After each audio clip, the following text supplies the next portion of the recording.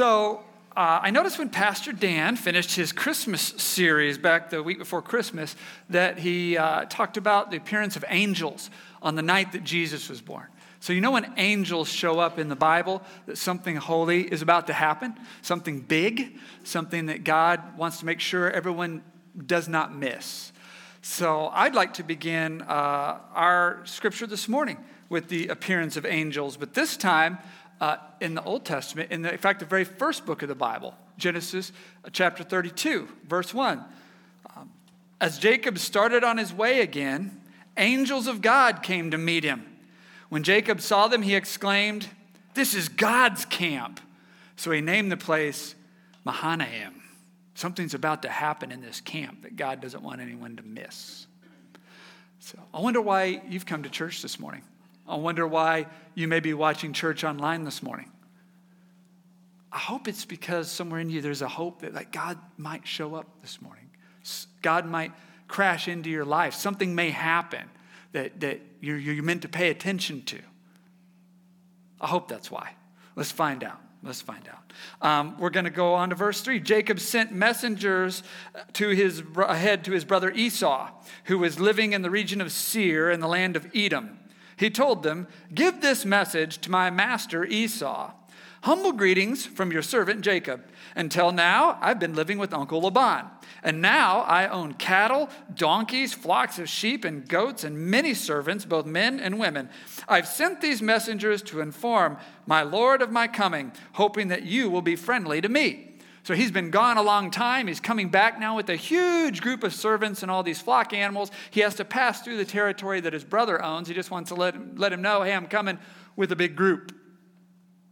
After delivering the message, the messengers returned to Jacob and reported, "We met your brother Esau, and he's already on his way to meet you with an army of 400 men." Jacob was terrified at the news. He divided his household along with the flocks and herds and camels into two groups.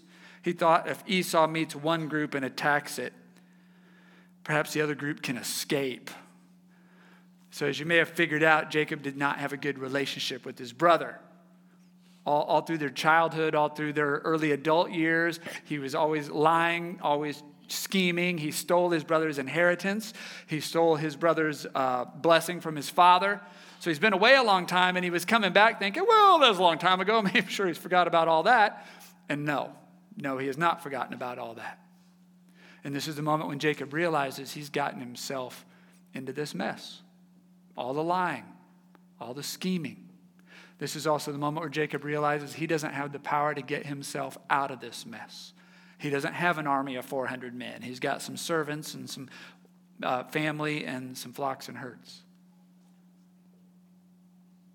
I wonder how many of us come to church that way this morning. In a mess. And realizing I don't have the power to get me out of this mess.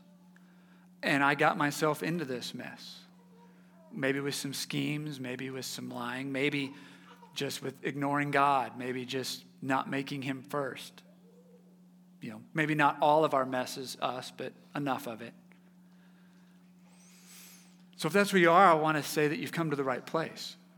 Church is where you come for that. Church is for people to come when they realize I've gotten myself into a mess and I can't get myself out of it.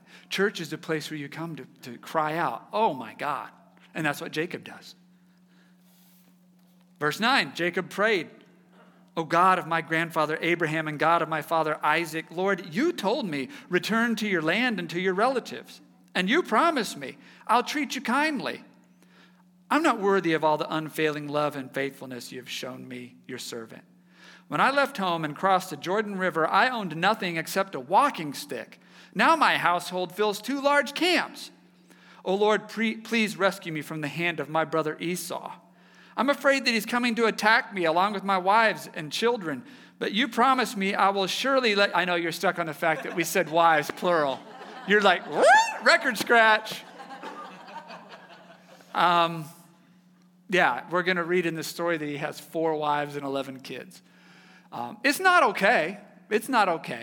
Not even in the Old Testament is okay. Judaism will deal with this, and God will deal with this. But we're not going to deal with that aspect of the story today because this is not where that happens. So we're just going to roll with the guy's a hot mess, and we're just going to take the story right there, okay? Here, he got the wives. Okay. But you promised me, I will surely treat you kindly, and I will multiply your descendants until they become as numerous as the sands along the seashore, too many to count. This is where Jacob realizes he didn't get all this wealth and all this favor on his own. In fact, it had very little to do with anything he did. It wasn't the lies and it wasn't the schemes. It was the grace of God and a gift of God that he has this stuff. And he's realizing how little he has really done with it and how really squandered it is. I come here kind of like that this morning. I've been on a 4-month journey of realizing just how far I had drifted from God without knowing it. Questions like, when's the last time you sat down with your wife and read the Bible? Questions like, when's the last time you told your neighbor about Jesus? Questions like, when's the last time you got up every morning early and prayed, God, what would you like from this day? I mean, I never denied God with my words, but my life, to look at it, clearly said he's not first. I mean, he's in the ranking somewhere, but he's not first. I was a lot further out to sea than I thought. I want to say, if that's how you feel, you've come to the right place. Church is a place where you come when you realize, I've gotten further from these things than I meant to, certainly further than I should have. When Jacob realizes that he's further than he should have, he starts making deals. Verse 13, Jacob stayed where he was for the night. Then he selected these gifts from his possessions to present to his brother Esau. 200 female goats, 20 male goats, 200 ewes, 20 rams, 30 female cattle and their young, 40 cows, 10 bulls, 20 female donkeys, 10 male donkeys. He divided these animals into herds and assigned each to different servants. Then he told his servants, go ahead of me toward that army with the animals, but keep some distance between the herds. He gave these instructions to the men leading the first group. When my brother Esau meets you, he'll ask, whose servants are you? Where are you going? Who owns these animals? But you must reply, they belong to your servant, Jacob, but they are a gift for his master, Esau. Listen to the suck-up language going on there. Look, he's coming right behind us. Jacob gave the same instructions to the second and the third herdsman.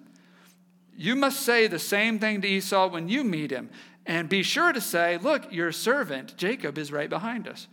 Jacob thought, I'll try to appease him by sending gifts ahead of me, and when I see him in person, perhaps he'll be friendly to me. So the gifts were sent on ahead, while Jacob himself spent the night in the camp, making deals. Oh man, remember when we were kids and we used to make deals with God? I mean, even if you're not raised in church, like you know in your heart, it's time to make some deals with God. Like, please God, if you will just let me pass this test, I will study for all the ones to come. God, if you will give us a snow day tomorrow, because my project is not finished, I promise I will never procrastinate on the project again. And I will work on the project all day. I will not, as I actually did, go out and write a snow disc. Lord, if you keep my parents from finding out, I promise I will never do that again. We made deals with God when we were children. Then we grew up a little bit and we realized that's kind of lame and we stopped doing that. But then we got even older and life got really complicated. And we started making deals again. Oh God, if you will keep me from getting caught for this, I promise I will not do that again. Lord, if you'll just kind of let that stupid remark, that stupid action just go by, I will not do that again. God, if you will bail me out of this health crisis, if you will bail me out of this financial crisis, if you will just do a miracle and hit the reset, I will pray more, I will serve more, I will give more, I will go to church more, I will, whatever it is you want more or less of, I will do it, Lord. Can we just cut a deal? Except now we're older and wiser and we know, like, we're not cute kids anymore. And God cannot be bought. And what will be, will be.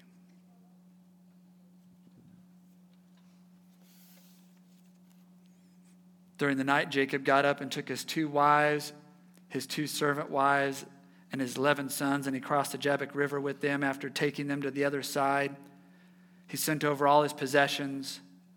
This left Jacob alone in the camp.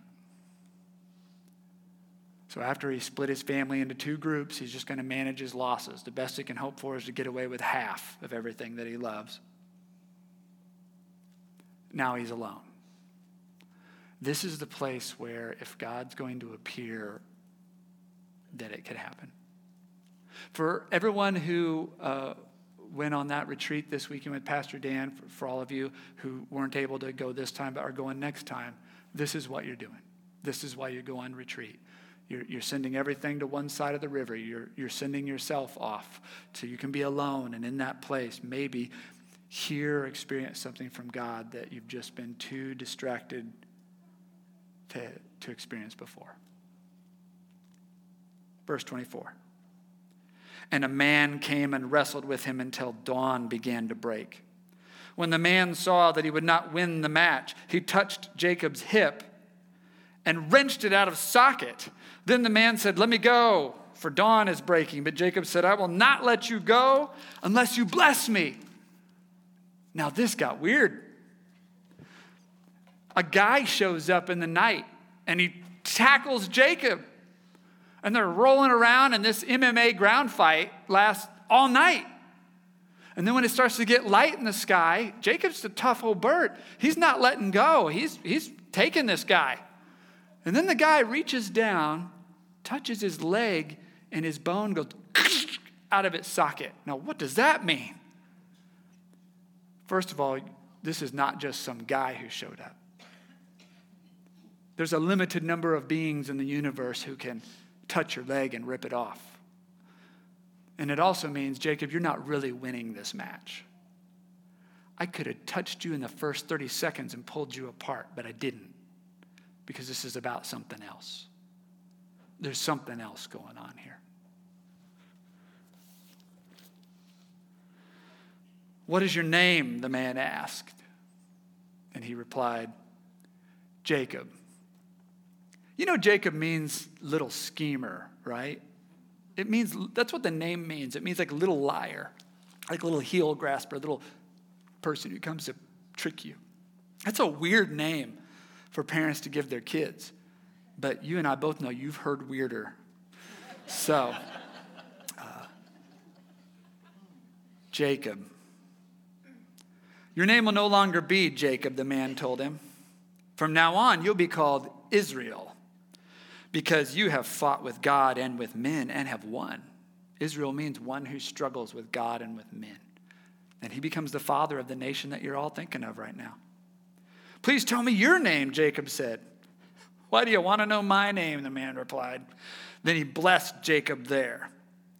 Jacob named the place Peniel, which means face of God, for he said, "I have seen God face to face, yet my life has been spared." Yeah, he got it right.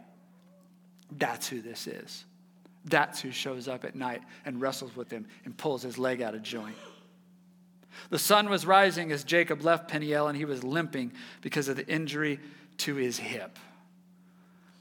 He hung on to God all night. This hanging on to God, even while God is beating you up, is a thing. It's a thing that happens in the spiritual life. It's a thing the Bible talks about a lot. Have you ever heard of a guy named Job? Compared to Job, Jacob got off easy. Jacob just got his leg torn off. But Job loses his wife and all of his adult children in a disaster that destroys his home, and then he loses all his wealth, and then he gets a gross disease, and he's laying in the dirt, dying, and everybody is kind of picking on him. And laying there dying in the dirt, in Job 13:13, he says, "Be silent now and leave me alone. Let me speak and I'll face the consequences. Yes, I'll take my life in my own hands and I'll say what I really think. God might kill me, but I have no other hope. I'm going to argue my case with him. But this is what will save me. I'm not godless. If I were, I could not stand before him. Job's saying, God might kill me, and I still have to hang on to him. It won't do me any good to drift. That won't fix it. It won't do me any good to deny, to become distracted. That's not going to help. He's all I got. Even if he's killing me, he's all I got. I just got to hang on. This is a thing that happens in the scriptures and in the spiritual life. And let's not forget the one we came to talk about, Jesus. I mean, Jesus is abandoned by his friends. He's accused of crimes he did not commit. He's put on a trial with fake witnesses. He's stripped naked in front of his mom and his friends and the whole town and tortured all afternoon and then hung on a cross to die slowly. And the night before, knowing all that is going to happen, he goes to a garden to pray. Matthew 26, 38. He said, my soul is crushed with grief to the point of death. Stay here and keep watch with me. They don't. They all fall asleep. He went on a little further and bowed down his face to the ground, praying, my Father, if it's possible, let this cup of suffering be taken away from me. Yet I want your will to be done, not mine. Did you know that Jesus prayed that all of that day would not happen? It's like, God, if you can take that away, just do it. But if that's your will, I'll hang on to you. Even while I'm dying, if that's your will, I will hang on to you. So Jacob hung on even when God was tearing his leg off. Job hung on when he was losing his family, his wealth, and his health. Jesus hung on when he's being shamed, tortured, and executed. And that's why they're all three blessed. They're all three blessed because they hung on to God. And that's what has you and I so nervous right now. Because we didn't all hang on. I didn't hang on. I got disgruntled and drifted a lot further off than I thought. Away from these stories, away from prayer, away from sharing faith. God must be angry. Yeah, God's angry. I know it's tempting to say, oh, God's not angry, but you'll just go read the Bible and find out that, yeah, he is. God's angry a lot. Jesus gets angry sometimes. God's angry. Every parent in the room already kind of knew God was angry because you raise children and you tell them, go this way, don't go that way. Hang out with these people. Avoid these kind of people. Do this. That's good for you. Don't procrastinate this and put that off. And when they do the absolute opposite of everything that you told them to do, and they end up in a whole heap of trouble and bring a lot of drama into the house, you are tear your hair out angry. But let's not be childish about God's anger. Let's not be childish about God's anger. Children don't understand why their parents are angry, right? Children get this answer wrong every time. When you ask a kid, well, why are your parents so mad? Why are they yelling at you? Why are they punishing you? Why won't they rescue you? Kids always have the same answer. Because my parents. Some of you said a word I can't repeat. I was looking for hate me. How many said that one? Because my parents hate me. But that's what kids say. That's not true. Every parent in the room knows that's not true either. People who don't have children learn this other ways. But people who do have children always say, once I had children, I learned about the grace and love of God. You hear every parent say that. Once I had children, I learned what the grace and love of God was. And this is why. Because when your kid stands before you drunk in the middle of the night, when your kid stands before you with a police officer, when your kid stands before you with an F on the report card, with a wrecked car, cut from the team, with no friends, in that moment, there is not one cell of your body that does not love them. And your heart breaks for them. And you want in that moment to do nothing more when you see the anguish on their face as they come to terms with what they have done to themselves and everyone around them, you just want to trade places with them. Because you can handle this, what they're going through, and they don't have the tools. And you're like, if I could just trade places with you, I, in just a week, could have you living differently so that you wouldn't be here. Well, that's what we want to do as parents. And that's what God wants to do with us. The trick is, God can actually do it. God can actually trade places with us. That's why Jesus came.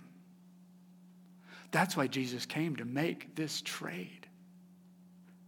And so when he's dying on that cross, as he's crying out, God says, there, that's the moment. That's the moment I trade places with you. This is why I came as a human, to trade places with all humans. That's the moment I faced the temptations you could not face, and I beat them. That's the moment that I faced the enemy, death, that you are powerless over, and I defeat it. Now just hang on to me. Hang on to my son, and I will bring you home.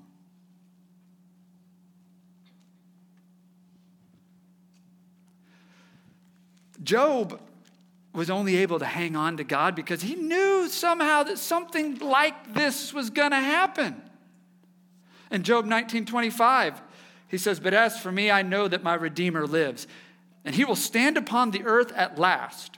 And after my body has decayed, yet in my body I will see God. I don't know if I ever realized it till I was just getting ready to this message, but Job is saying, like, I have this impossible thought. Like, I'm going to lay here and die and turn to dust, yet I know somehow God's going to put me back in my body, and I'm going to see God face to face. I don't know how that's going to happen, but I just feel like that's what's going to happen. This was hundreds of years before anyone was talking about a cross or a Jesus or a resurrection. That's what gives Job the power to hang on. This is why Moses was hanging on, because he knew God was going to do something like this. Deuteronomy 18:18, Moses said that God told him, I will raise up a prophet like you from among their fellow Israelites. I will put my words in his mouth, and he will tell the people everything I command him. Moses, like, that's why I'm hanging on. I didn't even get all the way to the promised land, but I know he's going to send someone to continue this mission of leading people to salvation, so I'm hanging on. What I can't finish, he's going to finish. He just knew somehow. That was 1,000 years before Jesus or the cross or anything like that. And another 1,000 years before that, Jacob's getting old and he's about to die, and he's going along laying his hands on his 11 sons to bless them. And when he gets to Judah, his oldest son, he puts his hands on his head and he says, from this one, the rod of rulership will never depart. Genesis 49:10. Like, from this one, there will always be a ruler. And then, like 1,000 years after that, King David is born from the line of Judah, best king Israel ever had. And God says to David, from you, one will always be on the throne. And then 500 years after that, the prophets start saying, from this line of Judah and this line of David, there's going to be a shoot that like grows off of a stump that everyone thought was dead. This branch is going to come to life. And from the line of Judah and the line of David, this branch is going to bring salvation to the whole world. Until 500 years after that, in Luke chapter 1, an angel appears to Mary and says, you will conceive and give birth to a son, and you will name him Jesus. He will be very great and be called the Son of the Most High. The Lord will give him the throne of his ancestor David, and he will reign over Israel forever. His kingdom will never end. And we're back to those angels again. Because the story was always about this. It was always about Jesus. He's woven into every story because God always, with the parents' love, was saying, I'm going to come and trade places with you. This is what you come to church for. You come to church to hear this story that's woven into every story. And we come to church to say two things. Lord, I admit I got myself into this mess. I knew better, either because I was raised to know better or just the common sense of knowing you shouldn't do stuff like that, or that place God hides in our heart that draws us to him. I got myself into this mess. And the second thing we come to say is, but God, I'm so glad that you sent Jesus to trade places. And you invite me now to hang on to him, who has beaten the temptations I couldn't beat and won the victories I couldn't win. If I just hang on to him, he'll bring me to you, and he'll bring me to life, and he'll bring me to eternal life. So I'm going to do that. I'm going to hang on to him. And when you hang on, he blesses you. And it's going to be okay. You're going to be okay. When we pray this prayer together, let's pray together. Father, I come to you this morning, perhaps in a mess. Lord, there's an awful lot of me and why I am in this mess. But Lord, I am so thankful that you have sent Jesus to show your love, your parents' love that wants to trade places. And Lord, you did. And I believe that he beat the enemy I couldn't beat. He's won the victory I couldn't win. And Lord, you invite me to hang on to Jesus, that you will bring me to new life. And I don't understand everything that means, but I understand enough to know that I want it. I want to hang on to Jesus. Give me a new name today, God. Give me a new name. Christian.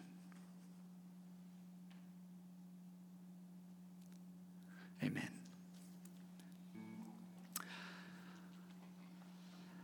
You're going to be okay. We got to finish our story, though. Oh, we weren't finished with our story? No. Genesis 33:1. Then Jacob looked up and saw Esau coming with his 400 men. Oh, we forgot. We were so excited. We forgot 400 soldiers are coming to kill us. We forgot that after we prayed, you're still going to go out to the mess that you came in here with. Great. Doggone it. So he divided his children among Leah and Rachel and his 2 servant wives. Doggone it. Here it comes. Here it comes. Verse 4. Then Esau ran to meet him and embraced him and threw his arms around his neck and kissed him. And they both wept. This is when God's like, oh yeah, I'm saving it all. You thought you had to split it up and try to get out with half? I'm saving it all. I'm saving the whole family. I'm saving the whole herds. I'm even giving you back the brother that you cheated your whole life for a little while. I'm giving you back your brother. Today is a good day. Whatever it is that you're worried about losing, God can save it all. Hang on to him. Hang on to him, and you're going to be okay. Amen.